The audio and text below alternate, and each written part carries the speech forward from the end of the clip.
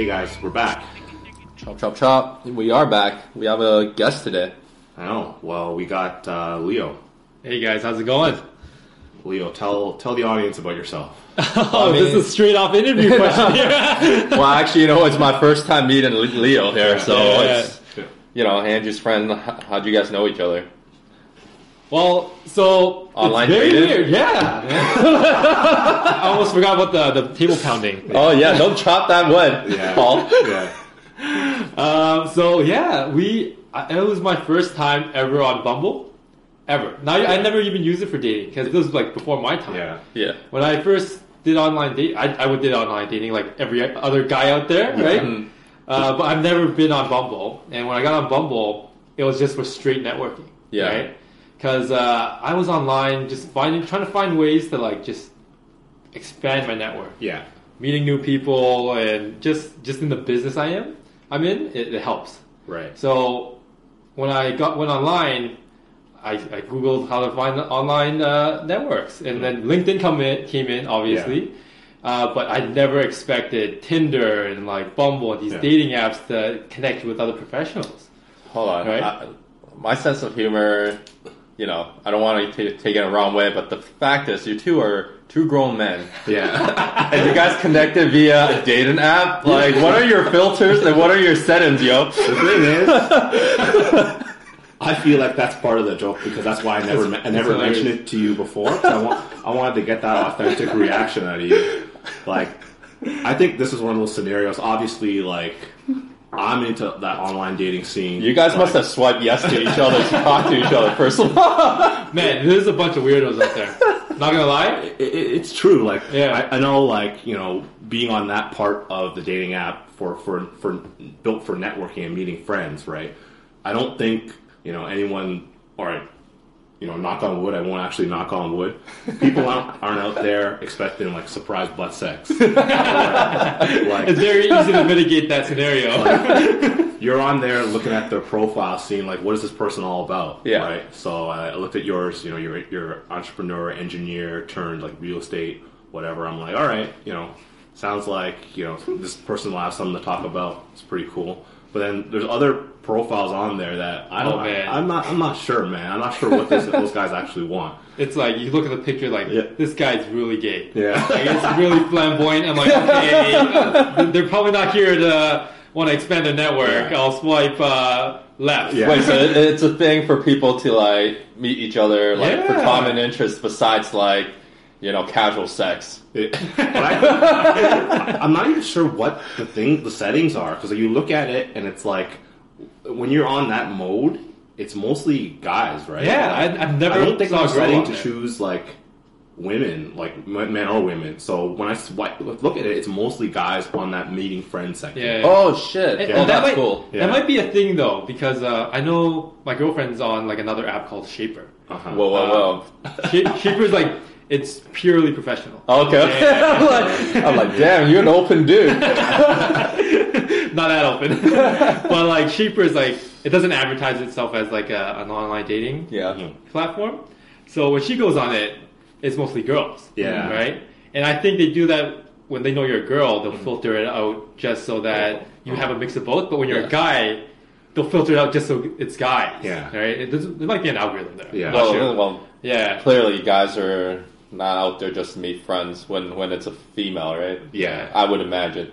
Had I been single at the time of smartphones and Tinder and shit, I'll probably go wild on that thing. I don't know what my reception would be like, but I would be swiping. Is it the right? Right, swipe right, of course. Yeah, swipe right for everything. Right. So you've been married for a while then? No, Way no, before no, the online I've been dating. dating. Dating. Like, Okay. for a while. Like I've just been married for like the past year and a half to almost 2 years. Okay. So yeah, but it was a long time. It's before your time. Yeah, it was before my time. I'm like, damn, what is this? There's like an easier way to like meeting girls. Yeah, I mean, sometimes it's the easier way, sometimes it's not the easier way. And I know that you're in a relationship. Yeah. Damn, you're in a relationship. You're in a relationship. You're now, working on it. So, What's not Bumble, yo? I've been on those dating apps, and sometimes it's like, it's a good way to meet, the opposite sex or the same sex or whatever you want to do. Like, I'm not discriminating against anyone, but sometimes you get pure weirdos on there. Oh yeah. like the last girl I connected with on Bumble, ironically, like I just like matched with her on that day. We had good conversation or whatever. Then I made this joke, right? You know my sense of humor, right? Sometimes people don't get it. I talked about, the Bumble app. Have you met other people on there? So yeah, I met other people. I joked about you. I'm like, yeah, I even met a guy on there, right? And she was like, can I ask are you bisexual? Clearly, she hasn't been on the other side of that. No, there's more to this story, right? So she was really like, put off by that. I'm like, really? I'm just kind of joking, like, I met a guy on there, but there's a friends mode on that app where you can like connect and meet new people or whatever. Like, you're telling me these girls don't know about friend zone filter on a dating app? Get out of here. Some of them actually probably hang out on like that dating section and then friend zone a bunch of the guys that they like hook up with or whatever. But that's another topic for another day. But anyways, talking to her, we were having a conversation or whatever throughout that day, and then I think we talked about wanting to meet up because fuck all that texting and like chatting back and forth. You just want to meet up, and she just wants to meet so you can avoid any kind of disasters. I'm like, what kind of disasters are you talking about? Like, give me an example of like when you. Wait, she wanted to meet you. She wanted to meet me. Okay, I'm like, I'm down, like whatever. But she's like, I just want to avoid because the last times it's been a disaster when I met that person. I'm like, please explain. Yeah. So apparently, she met some guy at wherever, coffee shop or whatever. Yeah. And something was a little bit off about him. Did she meet him at coffee time? Because that's. I don't even know if coffee time that exists. But it turned out. I don't know how good of a job this was, but it turned out that guy was a transsexual. Whoa! Yeah. So wait. So it's a girl that turned into a guy. Yes. Okay. But it was hard for her to figure. It seemed as though she had trouble figuring it out. So I would imagine. Really good, like, dude, you spend your entire life seeing like men and women, right? Yeah. And all of a sudden, you're seeing a transsexual. Yeah. Who has like more feminine features, so your brain is automatically like, what's going on, right? I feel like sometimes it's difficult, like when it's a man that transitions into a woman, I'm like, that's a man, right? That's a man. I know right away. But I feel like the other way around, I might have some trouble because it might be like some man with like feminine feature, right? Yeah, have you seen those J-pop and K-pop stars? Right? Now, like the entire like. I don't know what you call it. It's all metro now, right? It's more common, which is nothing against them, but it's a common trend in pop culture. And now it's hard to tell the difference. Yeah. Anyways, like, we had that conversation and, we agreed to meet up. And then later in the night, she's like, do you mind if we have a video chat? Do you mind if you show me your dick? Just to confirm. I'm reading to. Oh, shit. She never asked, but I joked to my friends when I told the story too. Yeah. I said she would have been the only girl ever to like request dick pics. But basically, she wanted a video chat so that she could, basically, so we can see if we like what we saw first before meeting each other. I told her, hell no. Yeah, like, what's so hard about the coffee? I feel like she got so badly burned by that transsexual. Yeah. I said, you know what, girl, like, you got some things to work on. I don't think I'm gonna meet up with you. Yeah. I hope you can find someone that's actually a man. That's how you ended it, eh? Yeah, pretty much. I don't do crazy. Yeah, that's kind of crazy. Yeah, that's freaking strange. Like video chat, I don't even video chat with my wife. I've done it a couple times when it first came on, like back in MSN days. I'm like, why are we doing this? Yeah. Like, I don't want to be staring into this monitor and doing my shit. I want to just surf and respond to you when I want to feel like responding to you. That's the whole point of online chat. Yeah. Pretty much. And then back in the day, video chat was all like pixelated and like like that shitty webcam quality where you're in a dark room. And if you see all like the lines, like the horizontal lines everywhere. But even now it's hard to tell though, right? Like unless you have a baller ass laptop camera, Yeah. right? I don't know why she just didn't meet you. Yeah, I'm not sure, but I'm glad I dodged that bullet. Yeah. How many bullets do I have to dodge in my lifetime because of this online dating? How many? How many have you went through so This far? guy's Morpheus. Let's This guy's Morpheus. let's compare our stats here. I don't want to compare stats. This is not about me. So, No, I got burned a lot too, Yeah. but not Yeah. as bad as that.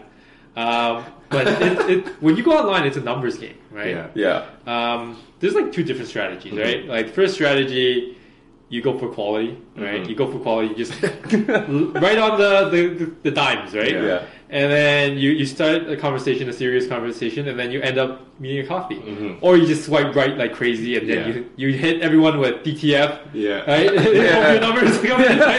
Yeah. Those are the only two strategies, right? Yeah. Pretty much. Damn. All right, that sounds fun.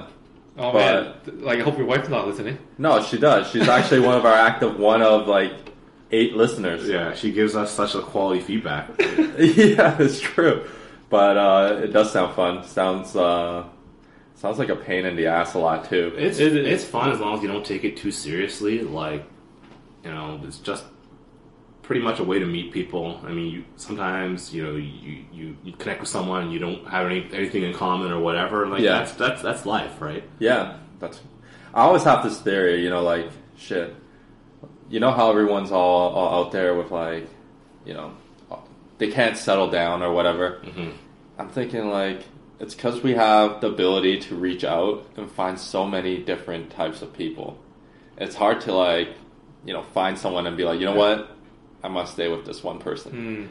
You know, It's versus back in the day, dude. If I want to meet, if you grew up in say like a town or whatever, a village, dude, you pretty much met everyone in the village. So like, you know, like you know where you stand in terms of quality, and you know what you're gonna get. Pretty much. So, you know, you're staying with that one. You're not going. There's no way you're gonna friggin', you know, ride a train 6 hours to the next village to No, go meet up girls. You gotta hop your horse and buggy and get there, man. Yeah, there's no way. But I think there's way too much. There's too many options out there with this dating app. Like, I feel like you have to go and tell each other, like, hey, are we going exclusive? Like, if we are, then we gotta delete this app, right? Yeah, let's That's delete like it. another conversation you gotta have. Let's now, delete right? it together. Yeah. Like we're launching the nuclear warhead. Right? At the same time, we delete it. But that goes a bit into like millennials, though, right?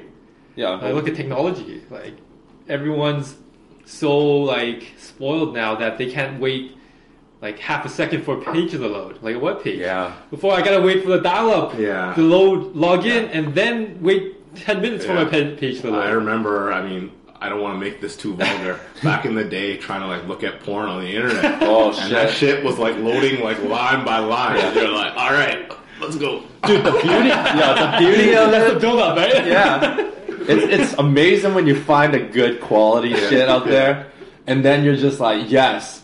And you know there's no fucking viruses out there back in the day. Yeah. But nowadays you're like, yo, I can't check out this site. There's no way. I gotta be careful what to hit. Like Pornhub, what the fuck? Why is there a share button? No one needs to see what my Facebook share is. So funny. But yeah, it's you're talking about that. I'm in the process of getting a new phone because my phone sucks. Well, no, it's the Google Nexus 6P. I actually really like the phone, but the battery sucks. Oh, you're gonna get Google on our bad side now? No. Yeah, Google, I love it. Stock Android, everything's amazing about it. It's just like the battery life sucks. Nothing's built to last. Man, I feel so old saying shit like that. Like nothing's built to last. Back in your day. Back in my day, I would have a Nokia, and that thing would run 6 years. It played Snake like no one imagined. Yeah, the Snake would never lag. But now I have to go and change this phone after 2 years. And it's crazy, like phones exponentially gotten better, but it's also exponentially gone up in price. Like my first smartphone was like the Nokia one, the slider one. Yeah. It was considered smart because you can do multiple things on it. And that one cost me like $200. Then the next thing is like $250 on a BlackBerry, $300. This one was 6P was $600. Now I'm like looking online, everything's like $800, $900. Crazy. Yeah. Like what the hell? And it's gotta be like 2 years, and Android's pushing all these stupid updates. I'm like, dude, I don't need these updates.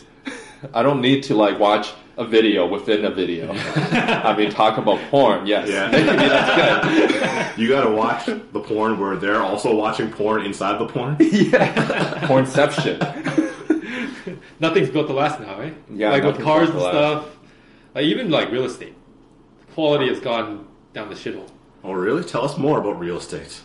Well, let me like You know, give yourself a. You know what? We went on a tangent. Yeah, we need to finish this intro. Went on a 15-minute tangent. Yeah. Touched porn and all that stuff. Now we're going back to Leo. Don't we always go there at some point? Yeah. Yeah. Yeah, let me give your audience like a background. Like, so yeah, that's how I met Andrew. But before I met Andrew, Wait, hold on. Like, did you guys like? How'd you guys connect like face to face? oh, we just went at a coffee shop. Yeah, we right? met at the Yeah. coffee shop around the corner. Oh, Yeah. yeah, cool. That's your like go-to place, eh? That's my go-to place Yeah. to work from. Now I'm going to be working out of there like pretty much every day. That's another topic for another day, I think. Yeah. Another podcast, eh? Yeah. Yeah, so my background's an engineer. So I hung around a bunch of nerds. Like when I in high school and in university. And when I graduated, I worked for an oil company. Yeah. I was in butt nowhere, man. Oh, like oh, I was. Alberta? No, I could have been, Yeah. but I was in. Nunavut. That's worse. Blending in with all the Inuit people. No, I was in Hamilton, but south of Hamilton, an hour. Oh, okay. So like, it's called South of Hamilton and ours downtown Toronto. Yeah. No, that's no. Casting Catherine. Yeah. No, that's like southeast. Okay. But south of Hamilton, an hour is this place called Nanico. Mm. Oh, you heard of it? Yeah, I used to work out in Burlington, so like a lot of like Shit. my colleagues out in Burlington would live in like was it something fruit? I don't know. I don't know. There's like these stretches of like they live on some Niagara Niagara reserve land or some stuff. So yeah, I know. So you know Nanico. Yeah. You're like the one in 100 people. Yeah. In Toronto that know it, right? Or like you know what I mean? Like it's like no one knows this place. Yeah, I've never heard of it. Yeah, and it's a place where like a lot of the energy companies kind of stationed out. So like there's a refinery there, a steel mill there, and OPG's there. Yeah. So I was working there for like 4 years, right? I was like a refinery engineer and then project manager. And then the oil crash happened. I'm like, fuck this. I'm doing real estate. Well, I was doing it part-time to begin with. Got my foundation, but I wanted to just full out and do entrepreneurship, right? And didn't come from a tech background. Yeah. So it would have been awesome if I started a tech startup. Yeah. That's where all the money and like the sex appeal is, right? But I don't want that, but as long as you don't pull back the cover and figure out who's working there. Yeah. But tech would have been cool, but I didn't have that background. So I was like, you know what? Fucking Toronto real estate industry is in the shithole right now. Like every agent is doing the same stuff. They're pushing projects. They're just trying to do volume. No one cares about their clients. Yeah. Right? It's like I told you, like when we met, real estate agents are like dime a dozen. Yeah. Like, you take a look at my Look, I saw that. Like, you have like 5 people on your fridge right now. I need to thank real estate agents for the notepads, the calendars, and the magnets. And you know what that means? That means these are old school agents. Yeah. Like who does that anymore, right? Yeah. Like their strategy is just paper, right? Like their marketing strategy is paper. Pretty much. But you know what? Like, They're smart though, because the people with money are old as fuck in Toronto. Yeah, pretty much. There was a guy ringing my door last Sunday who handing out flyers, right? Yeah. Like clearly, I was listening to like a podcast or whatever. I had like, a sound like system going, and I was just hiding inside here, not opening the door. Clearly, he knew someone was in here. Yeah. I just didn't get up. Yeah. And after he left, I opened the door, grabbed his flyer, and threw it in the recycling. Yeah. Yeah. So it doesn't appeal. That doesn't appeal to the millennials anymore, or like people in their at least 35 and younger. Yeah. Right. It appeals to the old guys that still depend on that method of getting information. Yeah. But like no one's getting younger, right? So that's why we're strategically planning our kind of focus to target the younger people as they get older. Yeah. Our business gets bigger as well, right? But so back to the point of when I transitioned. So I saw a gap in the industry. There's like no transparency with any of these agents, right? Everyone's doing it part-time. Like I'm going to be a superstar. if I come and flip the industry. But it's harder, like for sure, it's harder than it looks. Yeah. Right? But you got to start somewhere, Yeah. right? And that's the challenge I like. Like when you like the grind and like eating shit every single day, nothing phases you, right? Yeah. Yeah. If you can eat shit every single day. Man, I've had clients that we don't try to push projects into immediately, and they've been with us for a year and they haven't bought anything. I was telling Andrew this: when you build that kind of loyalty, every client becomes a partner, right? Because these clients that are so loyal that haven't even done a transaction with us, they've referred us way more business than anyone else. Yeah, no, I agree. Like, buying like the real estate agent that I used was complete garbage. So, really, I was just missing my own real estate license, or else I could close that damn deal myself. But seriously, like we looked up the property and we told them, hey, you know what, we want to go check this place out. Yeah. You know, fuck, we didn't even need that guy because it was an open house anyway, so I could just fucking went in there and did my own thing. But went there, he didn't fucking say much to me. He's like, yeah, this is a good area. I'm like, no shit. Like, I'm not picking like out some area like Malvern, like developing kind of stuff, right? Yeah. Like, what's wrong with Malvern? Anyways, go ahead. Yeah. Just kidding.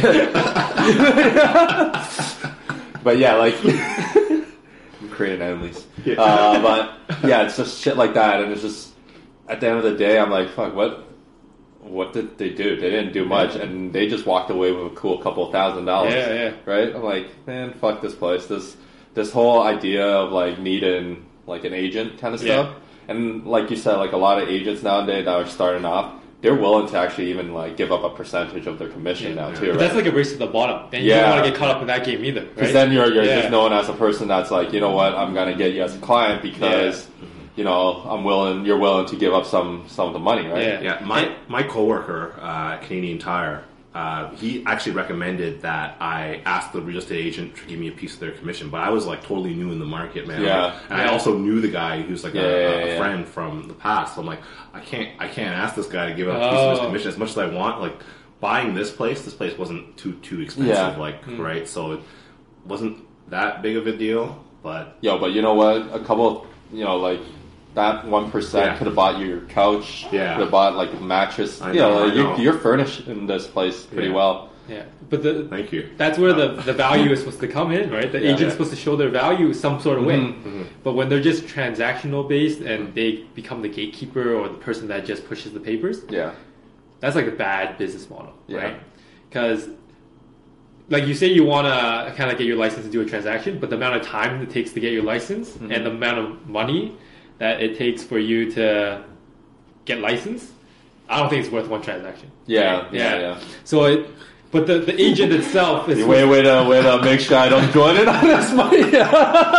You talk me out, man. No, you can do it. Like, I'm saying like it's easy to get your transaction to, but it's just like your opportunity cost. You know, that sounds like a challenge. You know what? Like the eat and shit part totally threw me off, so I'm not down for that. But yes.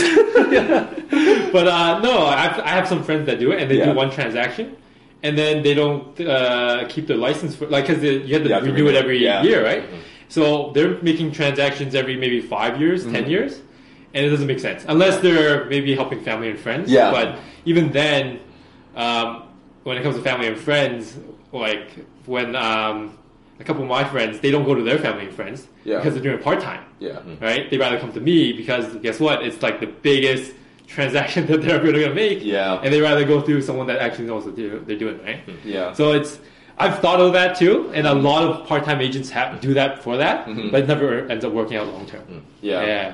I mean, it's quality, right? Like you get what you pay for at the end of the day. But like the thing is, for your guy, he didn't even give you that. It's like a family friend kind of business. Oh, okay. So he keeps trying to reach out to me and be friendly with me. I'm like, dude, I don't care.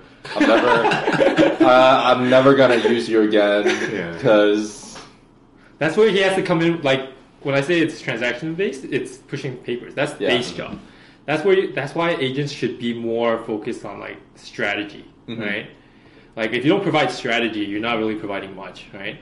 You know what? I give it to him for. I went in under asking, and he never. I've heard stories of other agents that's like, they'll push their client because they want to make money themselves, right? Push it higher, right? Yeah, push it higher. It's worth it. The market's kind of pushing. I'll give it to him that he knew that I was going to stick to that price, and he worked around other stuff, right? But he said like home inspection or whatever, we got to keep that in. We can give away, and so you guys know you got your financing down, right? So you're good with that. We can waive that clause. So that's one way to kind of entice them to kind of, deal with you versus like with the other people. Yeah. So I'll give them that, like, in terms of not being pushy, like, hey, that's good, why don't you, I think if you give them an extra $5,000, they'll do it kind of stuff. They're like, you know what? If this is your price, then we'll stick to this gun and we'll try and make it work. Yeah. So I'll give it to him that he did that, and because I've heard other stories, like my brother was buying a place and he was using, funny enough, my real estate agent's father, and that guy sucks. Again, family friend kind of shit, right? Yeah. The thing is like the son was in the business before the father, right? But so the father doesn't know shit. So he's been in this for like the last 2 years. It's not that good, but just kept on showing like my brother all these places that were like overpriced, like out of his budget, right? And just telling him this is where you have to go, this is how much you have to pay. And I told him like straight up, like just leave him. You don't need this house, right? This house isn't worth it. Like you shouldn't break your bank just to get it. Like either way, you're breaking your bank, but like you want to put yourself in a decent position. Yeah. And you don't want to be paying like over $2,000 of like mortgage payment kind of stuff. You're not gonna enjoy your life. That sounds like such a weird situation, like going to the father of that other real estate agent. Like, does that guy even know how to turn on a computer? Like, he was there with me too. Like, fuck, I don't know. Like, he was like a hype man for him. He was just like, this place is nice. It's a nice, look at these floors. I'm like, it's like, come on, man. Like, I hate that. Yeah. It's like, every time I do a showing and the first thing I do is I don't say anything. I let whoever's with me or my clients look at the place because they'll like it. If they like it, they'll like it. Yeah. Why do I have to sell the fact that there's like 4 bedrooms? Yeah. They can tell that there's 4 bedrooms or like it's spacious. They can feel it. I like to look at the shit that's like in the basement, like the mold, all that, the shit that could be wrong, right? Yeah. Like that's when you're protecting your client, right? Yeah. Is that where the strategy comes in? Like, tell us more about what we mean by strategy. So strategy is like long-term goals, right? Like that's why my clientele is usually focused around people that have time to build a huge real estate portfolio. So people like you guys or people younger, right? People have time. People that are in their 60s, they're downsizing. They don't care anymore. Are you saying they're gonna die soon?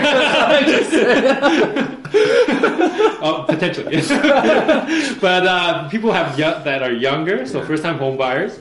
And also investors. We deal with a lot of doctors and lawyers that have more than one properties. So when you have more than one property, you have to understand how to shift things around in order to kind of leverage the equity that you've already built into your house or your properties and how to expand the portfolio, right? Because most people want to own more than one real estate, right? And that includes like investment properties, retirement properties, whatever, right? I'm looking at you over here like, you feel the same? Maybe. Like, I think at this point where I'm done with this place, like, fix it up and then start renting it out, right? Like, I guess, then you take on another, This area is not bad. Yeah. This area is quite good, actually. Like, it's appreciated so much since I actually moved in less than 3 years ago. Sure. I don't really look at the listings, but I look at that impact statement that we get in the mail. I'm like, shit. That's conservative too, though. It's conservative, I know, but like I paid like $330 for this place. Yeah. And like the impact statement is like $400K. Yeah. Like already exactly. Yeah. That's conservative, man. Like, I know. Yeah. So, and I forgot my thought now. Oh yeah, strategy, right? So you're crunching the numbers in your head. So the strategy is to get people to multiple properties or just to achieve their long-term goal, especially like in this market. The market has gone so crazy that a lot of people have been priced out, especially people that are younger. So they can't just jump into the townhouse anymore to start a family. They have to strategically place themselves into. I was telling Andrew this, like especially for I'm sure most of your listeners are maybe like first-time home buyers around that area, right? Yeah. They have to be more smart, right? They can't jump into like a detached like our parents did. And with all the lending restrictions that has come in, they have to really know how to build their equity quick or at the front end and take some risk. So I have a lot of like young people that want to just buy downtown core. Yeah. And their plan is to own a townhouse in 7 years. But that's probably not the most realistic because downtown core is already kind of bubbled up to like $1,000 plus per square feet. Yeah, right? You're looking at what, 600,000. Yeah, for like a condo. 1 bedroom, right? Yeah. So at that price, like the appreciation potential is not there, right? So you have to look in areas that are gentrifying, right? Yeah. Areas where there's growth, and take a bit of risk when you're young, so that you can build a bigger portfolio later on. Yeah. Right. And when you kind of get to that stage, 5-7 years down the road, you have dual income because you're married. You have equity built into your condo. You can jump into a townhouse relatively easier. So how much time do I have to get married then? Another 4 years? Man, with the appreciation of this place, you're good, man. You know what? You should start just taking pictures of your house instead of like yourself on Tinder. You're like, I'm going to be in the foreground, all blurred out. Of the kitchen. This is like Toronto becoming like China, where like if you own a house, you're like steps ahead of everyone. Yeah. Like it's crazy. Yeah, I get what you're saying in terms of like the properties. It sucks.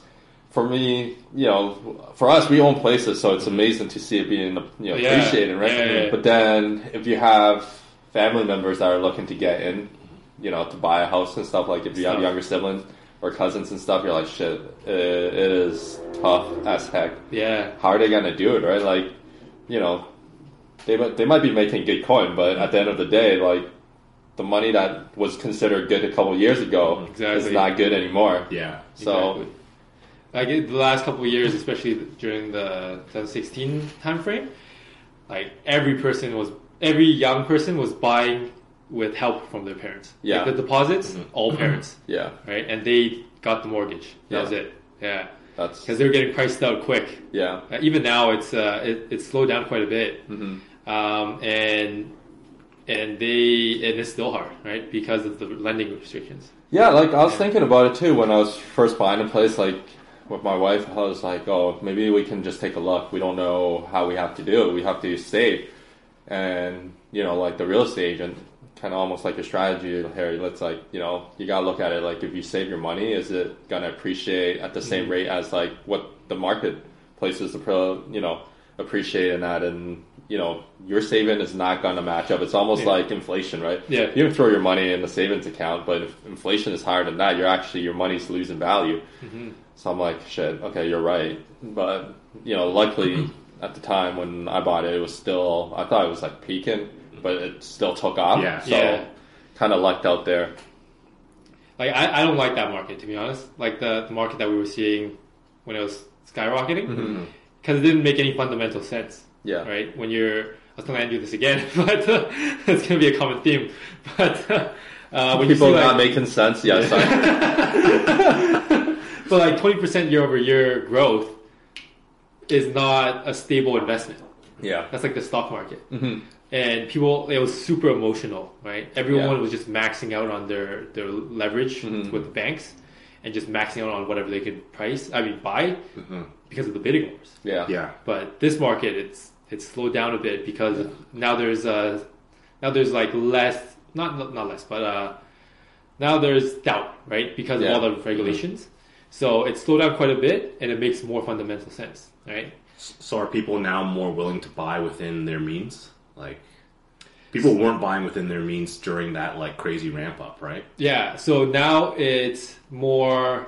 Well, everyone is still having a hard time getting their funds together, so they're still leveraging themselves to the max of their ability.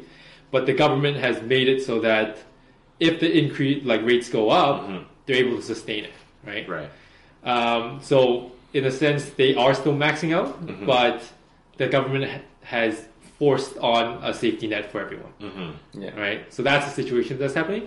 But buyers and sellers don't see eye to eye right now, because buyers, because of all this that's been happening, they want a deal, whereas the sellers, they're not willing to give you a deal. I hear you. Because the economy is still strong, Yeah, right? yeah. No one's defaulting, right? So their gauges, and they paid a premium for their units, right? So they're just holding firm on their price, and the buyers are holding firm on getting a deal. So there's this gap. That's why when you see 40% drop in transactions, that's because of the gap, right? Yeah, like there's a lot of stuff happening with like the buyers, almost like a buyer's remorse, or like for new developments anyways. Yeah. Oh, yeah, Like yeah. there's a lot of time where, because they want to get into the market maybe a year and a half ago, Yeah. they paid a certain price, and now that the market's gone down, they've actually lost money, Yeah. and they're complaining about it. And I'm like, you know what? This is how it works, right? We're Yeah, not living in exactly. a communist Yeah. like economy, right? This is how it works, like a free market. You think you wanted to Yeah. take advantage of it. Yeah. It's a gamble. Nothing's like... It is again. Nothing goes up forever. Yeah. right? Like, Exactly. It's not a guarantee you're going to make money or it's a good deal for you. Like, you know what? You got this place. Maybe your finances fucked up. This is where the strategy comes in too again, right? Yeah. Like, people were overextending to the point where if something happened, they were fucked, right? Yeah. So when you have a strategy meeting with your clients or whoever, like you actually sit down and talk to them about the risk, they're more inclined to like give themselves some buffer room, Yeah. right? Yeah. Yeah. No, for sure. Like, I mean, that's the main thing. Like, I get it. Like, real estate agents need to make a living too. That's why they're kind of pushing it. Like, sometimes they can go months without making a deal, and no one's paying them like a minimum wage salary or like hourly rate for whatever work they put in, right? So yeah, I get that sense too, but at the same time, you don't want to be known as a guy that screwed Exactly, this person right? over, Yeah. right? So yeah, I mean, Toronto's housing market is crazy. I've had family members that moved all the way pretty far north, like Sutton, and they're living a good life because they bought a place. Like Richmond Hill? Yeah, they bought a place out in Yeah. Richmond Hill, then they flipped that place. Yeah. Now they moved up, another half an hour, 45 minutes up there north. But you know what? They don't have a mortgage. And it's so, they have a family. They can go on vacation because they have more, like, they can pick their working hours. They don't have to eat shit every single day. So, like, that's like the last week and a half. That's been what I've been like pondering a lot too, because like I'm going into the cycle of like renewing my mortgage, and I'm looking at it. I'm like, what the hell? I've been paying the mortgage for 4 years, and this is how much I paid down on the principal. Like I know as a person that works with numbers, I know how it works, but it's still like a shock when you see it in person, like the numbers. Yeah. Because sometimes it's just nice to. It's called laziness from on my end, right? Like I just want to pay whatever they tell me to pay. As long as I pay it, I'm okay, right? And then you realize, shit, you signed on for a 30-year amortization period, and you're like, holy crap, most of my payments going towards, more than half of it's going to interest. I'm like, shit, you know what? What can I do to flip the script and like cut down my mortgage, right? Like there's spendings that I can do, that I'm spending on right now. I buy random shit a lot. Like, now I'm looking back, I'm like, fuck, I probably shouldn't have bought that stuff. Yeah. So I'm tightening up my budget and trying to like, put down, at least meet those like one annual payments that you can make, or, top it up a little to try and like cut down my mortgage time and hopefully get, under like 20 years of like having to pay a mortgage. I've also recently increased my mortgage payments. Like I pay like a bi-weekly. So Yeah. I contacted my mortgage broker. I'm like, okay, let's ramp up this mortgage payment just so I can get a little bit more off that principal and just stop like basically paying the majority down on the interest. Yeah, sometimes they say like, so like right now I'm paying around like $1,700 a month, right? So if say you round it up to like a nice round figure of 2,000, you're paying additional $300 that hits the principal, and it's not really gonna break your back, right? Like for me, anyways, because we have like double income, but at the end of the year, you're looking at like $3,000 off the principal as well, and then that kind of ramps it up, and you have other savings on top. And they're saying like, oh, if you have a bonus, those are extra earnings that you made, right? That you don't really need to use on a month on your daily life. You can just throw that into your mortgage payment, and that will help. So it's like an open kind of mortgage. Yeah, like most of them have like a 10% like annual. There are pay rules. down. Yeah. So it's just nice to know to be able to do it, especially like not everyone can do it, right? Like it depends on your situation. Like in my situation, I can. I have a little bit of breathing room in terms of my finances. Yeah. That allows me to push it that way, but that's really what my main goal is. Like you're just saying, it's good for people our age to kind of, invest in property. Yeah. But, sometimes I feel like I just want to finish this property and then see where it goes from there. Like if I want to do like investment properties, because I know people that buy condos after condos. Yeah. Just so they can have an investment, because they get a tenant in there and it covers a good chunk of it, right? Yeah. And after like 25 years, this is probably a better investment plan than say like an RRSP you put in mutual funds or something like that, right? Because after 25 years, or 30 years, you still have that condo. Exactly. Plus, you can rent it out, and you're getting like what's that term that they call like income? Passive income. Passive income. Yeah. That's what it is. So. You looked at me first. You should have looked correctly at him. Yeah. And I was like, that's a good idea, but I'm not in a position to do it because it's just like, I feel like for our age, I don't know, it's most likely when you look back on your own self, because everyone's so egotistic, you think you have it worse than other people. Yeah. I always look at it like shit, like the year that we're born in and all that stuff kind of resulted in a lot of shit that never went our way. Like say like high school, we got all these strikes. So like the double cohort. Right? Yeah, where the hell is our friggin' athletic endeavors, right? It's pretty much gone because like they didn't run any programs due to strikes, right? Yeah. It's like shit, that's out the window. And by the time that they cleared that shit up, we're like fucking seniors, so like grade 12. Yeah. We can't, we don't have the fundamentals kind of stuff like down pat. We had no time to even do extracurriculars because we were worried about that double cohort after graduating. Yeah. Right? You deal with that, and then like we graduated back in 2008, and there was like that fucking recession that hit. If you were working 2 years prior to that and you saved some money, there was money to be made for you. But for us, we had no money because we can't it was hard getting a job in that time. So it's just like, I just feel like, again, like it's really, maybe it's just because I'm looking at my position. I'm like, fuck, this sucks so much dick because like I just missed it just by like a year or 2 years, right? I think that scenario when we graduated was really tough. I think I had the benefit of actually being in a co-op program. Yeah. I just kind of milked that for all it was worth. So I was making that supplementary income while I was in university, and I was also working part-time at the time. I saved like a motherfucker for like my entire career. Like I've been working for the last like what, maybe 14 years, like crazy, like part-time. If you're going part-time way back, part-time plus like shit since like 16, plus like all my co-op jobs. I transitioned those co-op jobs into like a full-time job. Right, and I stayed at that company for 7 years. Right, so and I saved like every penny. Pretty much. Like that's what I had to do. I never knew how hard the job market was because I just had that job like just walked up for me, right? Just like the school helped you. School kind of helped. Got you engaged into like companies. Well, stuff, I mean, the school posted a job board. It's like go apply to these. That's pretty much what it was, right? You know one of them? I went to Ryerson. Oh, because they had a co-op program too. Okay. Yeah. Co-op is like a big thing. It's huge. It's huge. It gives you like such a leg up on the rest of your peers that didn't have it, and you can be the smartest guy, but if you were stuck just doing schoolwork versus like actually going out there and working, even though most co-op positions is a complete joke, you're just doing the most like mundane thing. You might as well just be a admin assistant almost. Pretty much. Back in those days, getting paid was all where it was at, right? You had like, student loans, you had all that shit. Like you had to get that money. The experience was like almost secondary, but back in the day, we were so short-sighted. Like I remember my my Ryerson buddies.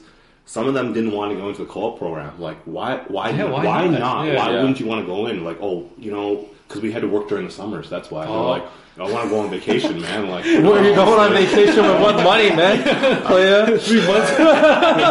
And like, also they they didn't want to, like, because I graduated in 2009. Yeah. Because it was extended my program an extra year. Yeah. But like they didn't want to graduate faster, right? Right. They want to get into They want to be that for recession market. unemployment lineup.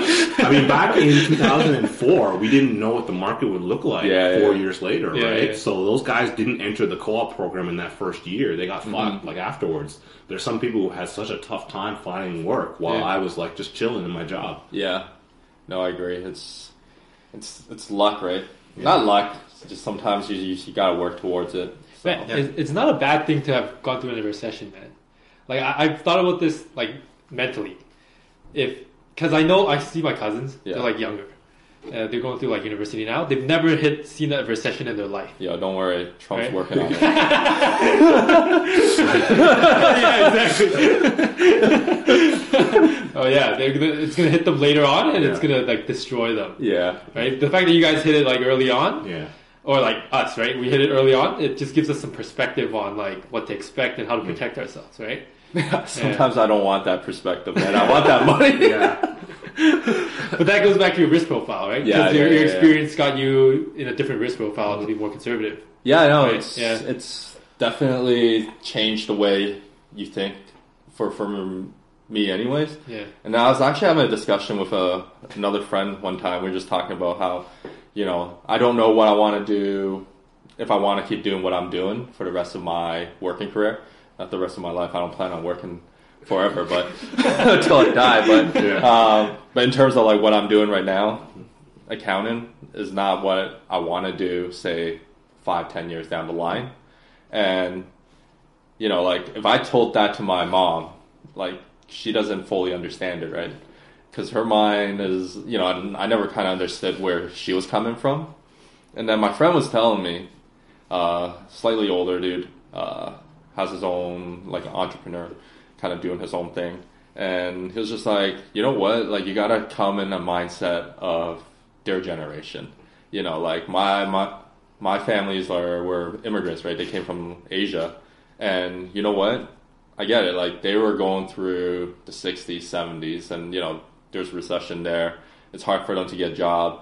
What they cared about most was consistency, right? Consistent income. Stable. Yeah. Stable income. So, like, they don't care what happiness is, right? Their happiness is completely different from what our happiness Their is. happiness is getting money. Yeah, happiness is getting money. My dad told me straight up. Yeah. It's kind of ingrained into me as well, because it's just like, fuck. I love saving money too. Like, Yeah. like you tell me I have to go, for example, like buying a new phone. I have to go out and buy a new phone. Hell no, I'm not buying no manual, retail price shit. I'm gonna go on Kijiji. I'm gonna fucking like negotiate with these guys down to like, I know they're losing money, but you know what? They lost my gain. So it's shit like that, right? And I'm like, you know what? I kind of appreciate where they're coming from now, but yeah, for us, it's, I don't know. I feel like with this recession talk that you're talking about, how it kind of changes your way, and how when's the good time and when's the bad time. Still think we still have it pretty good. Yeah, I'd agree. Like, I don't know if things are ever going to get as bad as they were in like 08, 09. I wish I could knock on wood. I won't right now. Yeah, you're hoping that that's the worst that we got. Yeah. Yeah. But with all that tariff talk, I don't know. The market's fluctuating on a daily basis depending on what the president puts on Twitter. Yeah. I don't know. What is it? The wheat stocks drop in because he's talking some smack about it too, but then again, that one's probably that market is highly volatile anyways. Yeah. But the market overall, like you'll see, the market having a good day or whatever, and then the market will close because everyone's kind of jumping on that hype train, that bandwagon, and then like 3 hours after close, Trump will be like, you know what? $500 billion tariffs on China, and people's money is like locked in there, and then you'll see the open the next morning, it'll like crater, right? Yeah, I think he's so delusional. I think also crazy, that there's something fishy going on with that, because he'll probably tell his buddies, hey, because remember what he did with Amazon, where he like started trashing Amazon because he's in a fight with Jeff Bezos. Jeff Bezos owns the Washington Post. Yeah. Right? So he probably tells his buddies, hey, in 3 hours I'm going to talk shit about like Amazon. So, make sure to sell your stocks now. You can buy it back in like 2 days or whatever. Yeah. Probably fuck that. I don't know, like the whole China's got like a legit better economy than US. Like US are friggin' they're living in the past still because it's just like, you know what, you shipped out all the jobs that no one wanted anyways. You're not getting manufacturing jobs back. So just accept that part. Yeah. Like focus on stuff that, you're not going from like blue collar, you're not going to like white collar jobs, so that's where you should be focused on, right? Yeah. And I guess like the Midwest, they're not used to that. They're just thinking they're still gonna be producing whatever the hell they're producing. Freaking coal mining. Coal mining's coming back, guys. Like, dude, look out your window. There's probably a giant fucking windmill out there spinning right now. Anyways, they're like solar farming, man. Yeah. Just do something like that. It's crazy. But like, I respect China's game right now, man. Like, they have something going on right now that is really good. Like, how it's really hard to manage and kind of be a government for 4 billion people? Yeah. Like, and the fact that they're able to do it efficiently and to the scale of growth that they're experiencing now. Yeah. And the fact they don't have, like, it's neo-communist, right? Like, Yeah. it's not a democracy. But you can't have a democracy on that big of a scale. Yeah. So, the structure works for them. Dude, right? I think, like, the main thing is people shit on, like, China for not being fully democratic. Yeah, I'm but like, they dude, can't. look at your friggin' leading democratic country in the world.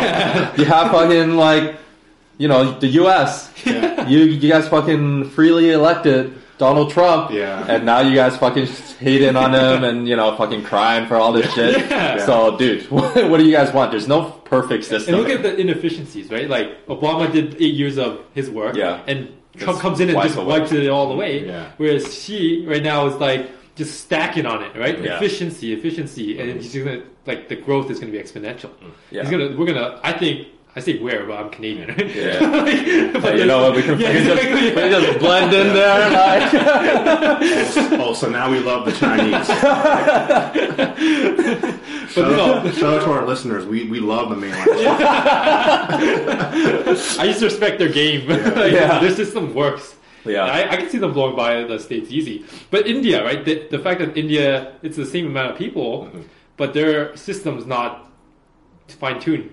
Dude, right? Because they're a democracy as well, just like the people who colonized them, right? The Yeah. British. Yeah. So they're born after that model, right? And they have a similar number of people. Yeah. Do they have more people? I think they have I think less. Less. But just a little less. Yeah, just a little Probably less. when we say a little less, we're talking like a billion. Yeah. A lot of people, yeah. But they're born after the same democratic model as their colonizers, the British. You look at the issues that they've had with democracy over there, right? Dude, Yeah. like I never and it's really... corrupt too, right? Over Yeah. there. It's crazy corrupt. Yeah. It's, one thing is, if you notice a trend, like this is something I read up on maybe a year ago about like how India and Pakistan worked and all that, like Bangladesh and all that stuff.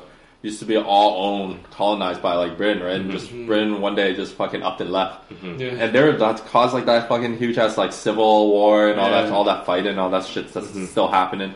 You have like people from different religion getting killed because they're living in one region, trying to travel all the way to the other, like the new country, the new border that they're accepted in. It's crazy. So like they pretty much they're fighting inside, which is almost like China back in the day, like when like the Republic of China or whatever with the whole. I don't get it. I don't have the right terms, but you know what I'm saying. Like in terms of the nationalists versus the communists, they were fighting internally there too. Like the Taiwan and like China. Like Taiwan is technically more Chinese than like Chinese, more China because they fled China, right? Yeah, so exactly. They went over. Yeah. But it's crazy. So you can't hate on China. They're just smart. You know what? China literally owns the states because they own all of their freaking T-bills, right? So like, I don't know. Well, it's a good time to be Chinese. I feel like they're doing a lot of So Yeah, you're saying I should transition to be Chinese then? I feel like I know for a fact you're trying to transition your next generation to at least half Chinese. I'm still working on it. I gotta go where the advantages are. Okay? Man, I wish I stuck to Chinese school, man. I thought you were about to say, I wish I stuck to Chinese girls. That would have been funny. No, I wish I stuck with Chinese school when I was younger. Now I'm like kicking myself, man. Yeah, I hear you. Like, I stopped taking it after grade 1. Like, when Yeah. I moved. Man. But, what were we talking about? Yeah, China, in terms of, like, they know what's happening, the way that their economy's working, they take in a lot of garbage and shit, and, you know, they recycle the parts and reuse it, right? Yeah. They're putting in a lot of restriction on recycled stuff. They're not taking in, like, you know, first world or whatever, the rich people, the Western world's garbage anymore. Yeah. Yeah, They're yeah. saying, like, yo, we don't want your shit. They put a stop to that. Like, we used to rely on them to take everything and anything and everything from us. Now Yeah. we're like, we're fucked right now. What are we going to do with all this garbage? Yeah. Right? Like, we try and find small, impoverished towns within our own, like, place to, like, ship that garbage to. Yeah, if you ever watch these, like, how garbage is being treated, it's some of the saddest shit. like, in all seriousness, it's pretty depressing the way that things are proceeded. Or, like, progressing to a point where, I know you posted some stuff with, like, the whole plastic ocean going down now. That Great Pacific Garbage Patch that's, like, larger than the size of France or something, That's just floating crazy. in the Pacific Ocean. Yeah. Yeah, it's just like the plastic. Everything about plastic is so insidious in terms of like how it got into our culture. Like we're born into plastic. Yeah. Like everything you see in your house, it's so hard to get away from it. Yeah. But it wasn't like that. Like 50, 60 years ago. Yeah. Again, it's, you know, man, I sometimes want to save it for a high cast that we never do. Yeah. But like I work in the business world and I fucking think corporations are the most evil thing ever. Like they want like infinite growth, right? Every single year they want infinite growth. But you can't have infinite growth, and they're creating stuff like, say for one example, like cars. There's no way cars are breaking down this fast. Like, but these big car like Volkswagen, I love Volkswagen by the way, like Chevy, Ford, Honda, and stuff like that. They build cars that are meant to break apart and fall apart. So then you buy it, which is kind of stupid, right? Like in terms of we have finite resources, but yet we want to build shit that doesn't last forever. It's all driven to like support those secondary industries, right? Like, they want to support that, like the steel industry and the glass industry and all that, as well as like that service industry as well. Like your car's breaking down, the dealers. Guess what? You got to fix it, right? Yeah. And I know I shouldn't be talking shit about this because that's what my agency does, right? we work for those marketers. That's what puts food on my table. Yeah. But it doesn't mean that these corporations aren't generally heartless corporations out just to make money at the expense of everything else, and then not take on any of the liability for some of the issues that they cause, right? Yeah. Both environmentally and socially. Dude, the white man created this crazy ass concept feeding the world like, corporations are people, but they don't have the same type of responsibility as a person. Yeah. What? Like financial responsibility. Like we can cause all this shit and go bankrupt and not have to owe any of our employees anything.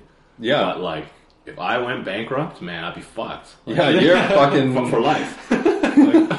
you bend over, get on Bumble, and start collecting that fee, Yeah. But it's just it's stuff like that. Kind of growing and reading and doing more. Looking into stuff like this makes you kind of like wonder what can you do. Like I guess it kind of lead into like your real estate market stuff like that, right? Yeah. A lot of garbage unit out there, houses being built that doesn't last forever as well. Yeah.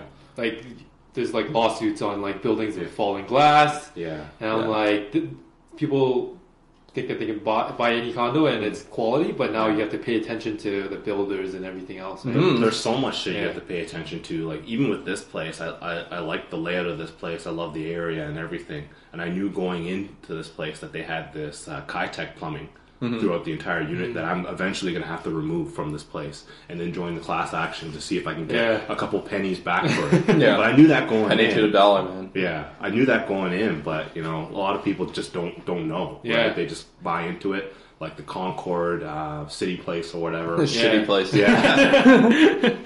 It's cheap, it's affordable, but it's you get what you pay for at the end of the day, right? You can tell some of those places are shoddily built. Like you just look at it, like, who the fuck built this? And like, what were they using? Dude, even these new developments, sometimes I'm like looking, they're just fucking, popping up everywhere. And I'm like, dude, what the fuck? How is it possible? How are people affording these stuff? Yeah. And I know one of our listeners, always says like, was it NIMBY or what? Not in my backyard? Yeah. I'm like, yeah, it is literally my backyard. Yeah. But like, dude, how are we affording this? And like, why are we're having issues with like farming and not enough good food, and yet we're selling these nice farmland like the Greenbelt to build, more friggin' townhouses. They're stopping though. Like, are they? Yeah, like there's a lot of like protests going on. I've been reading too. Yeah, like they're trying to intensify Toronto and GTA in general. Yeah. I've been noticing like a lot of condos coming up in like northern like Richmond Hill. Yeah, Like it's starting to like propagate. oh, that's Just for affordability, because like the bigger it is, the less affordable it is, and also. That's pretty much it, right? Because now people can't afford that much, so it's more and more compact units.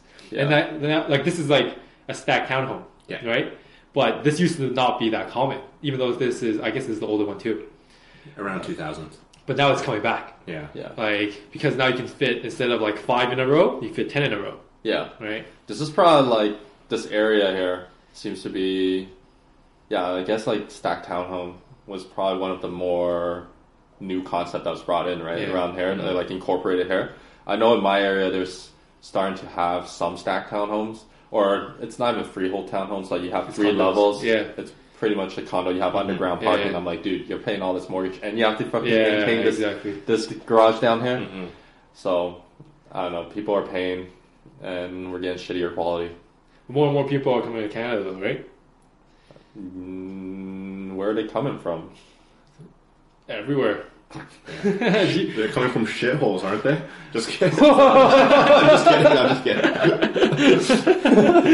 Whoa. No, but I think some are coming back. Like so people from the States are coming too, right? It's a bit of everything. Oh, really? It's not just people from like impoverished countries. Yeah. Like that's what I thought too. Like, if people are just coming from poor countries, that doesn't affect the real estate market at all. Yeah. But they're accepting people that are more educated and kind of well versed. Yeah. Right. At least we can contribute. Yeah, exactly. Yeah. What are we looking at in terms of time? Time? We're at an hour or 2. Yeah. Did you want to talk about your career change and your shift? Talk about your entrepreneurship. Your transferable skills, my friend. Interview. Sure, man.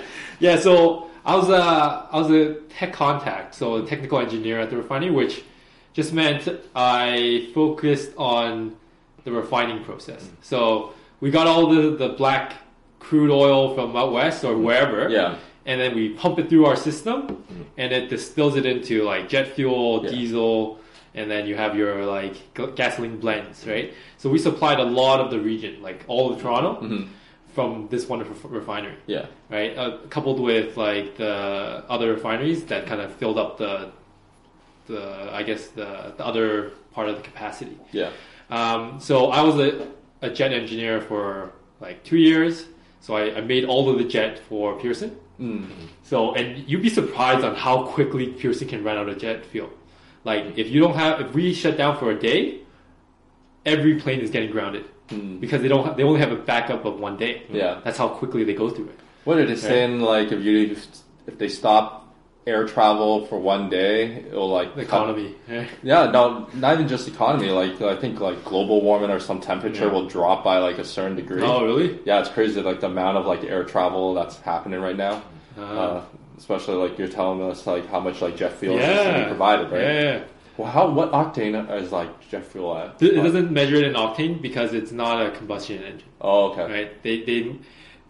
So it's just high level. Like jet fuel has a lot of like it's like the most stringent quality control ever. Okay. Because people are in planes flying, right? Yeah. So it has to be it has to be the cleanest shit ever, They right? can't pump 87 octane in that. Yeah, exactly. Plane is not leaving the runway.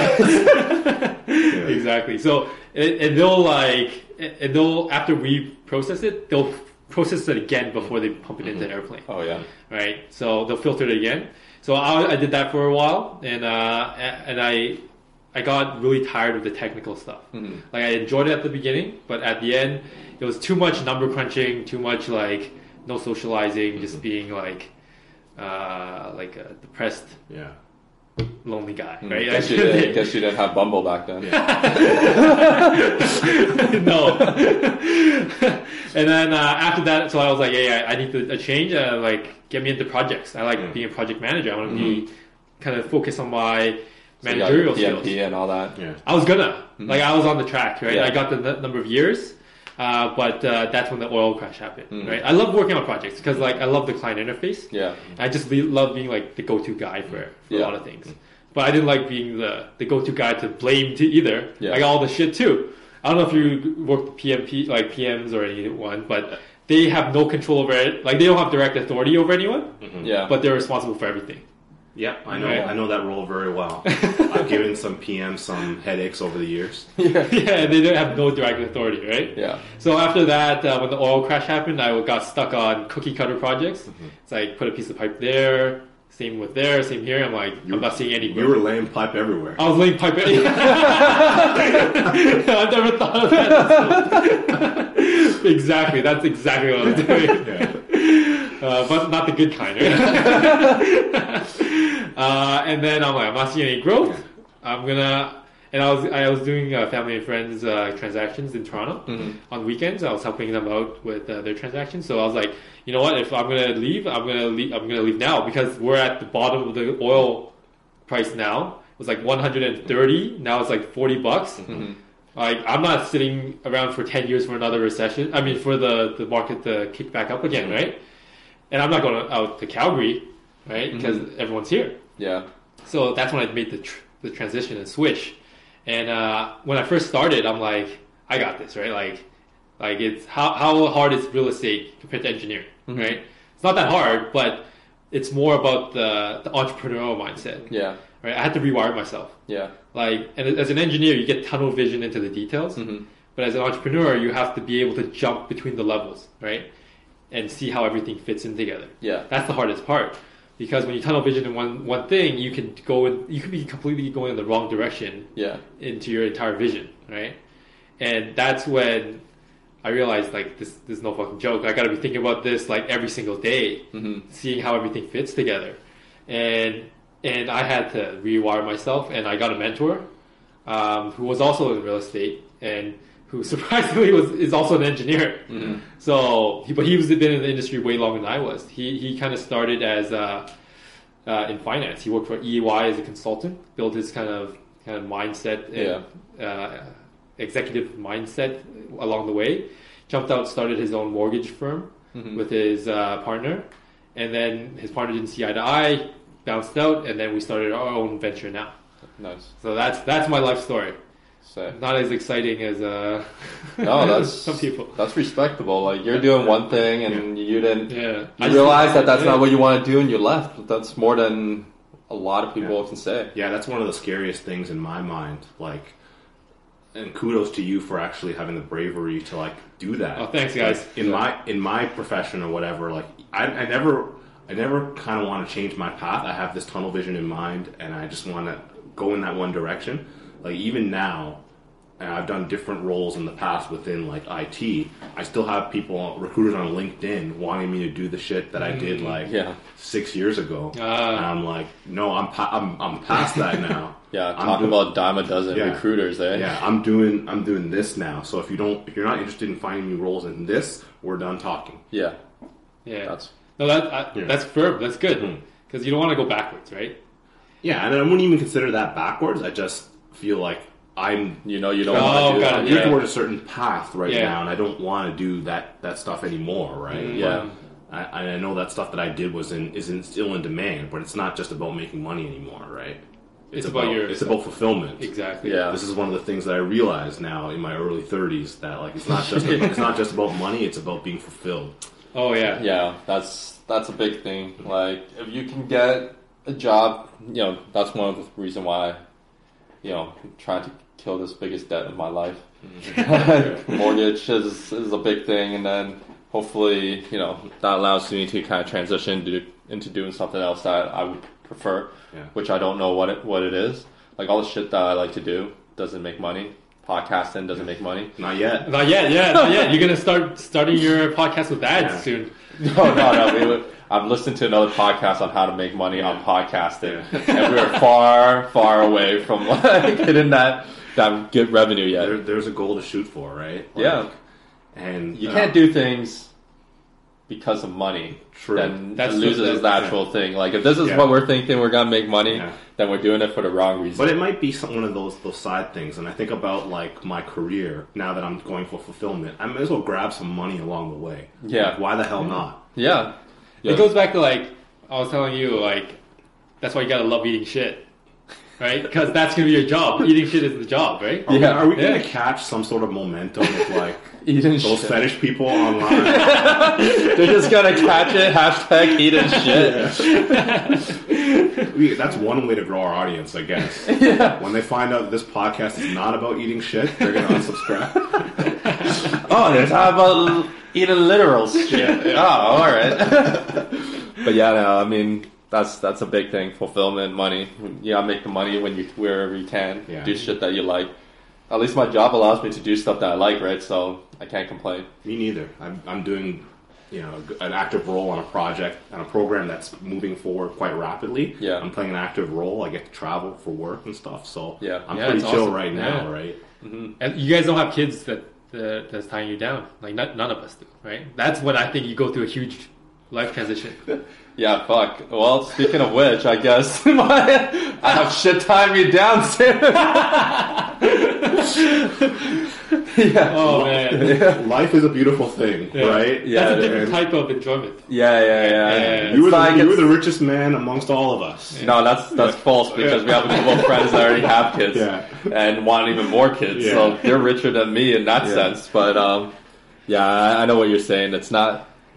You use the term of dragging it down or like getting you stuck is kind of bad. But I know what you're saying. Where you're coming from, it's more like it's not about you anymore. It's about someone else.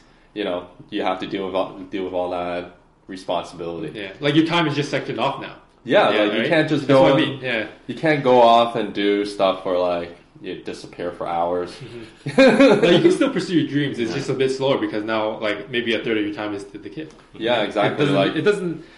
Yeah, dragging you down is a bad term, but it just makes it less your risk. efficient. Your acceptance to risk is like completely different. Yeah. All of a sudden, you got that kid, that other mouth to feed, and you got that responsibility of a family. You ain't doing the stuff that you used to do, right? If some young buck steps up to you and asks you what's up, right? They want to challenge you you back down. No, I still say what's up. I'm trying to transition into old man strength right now.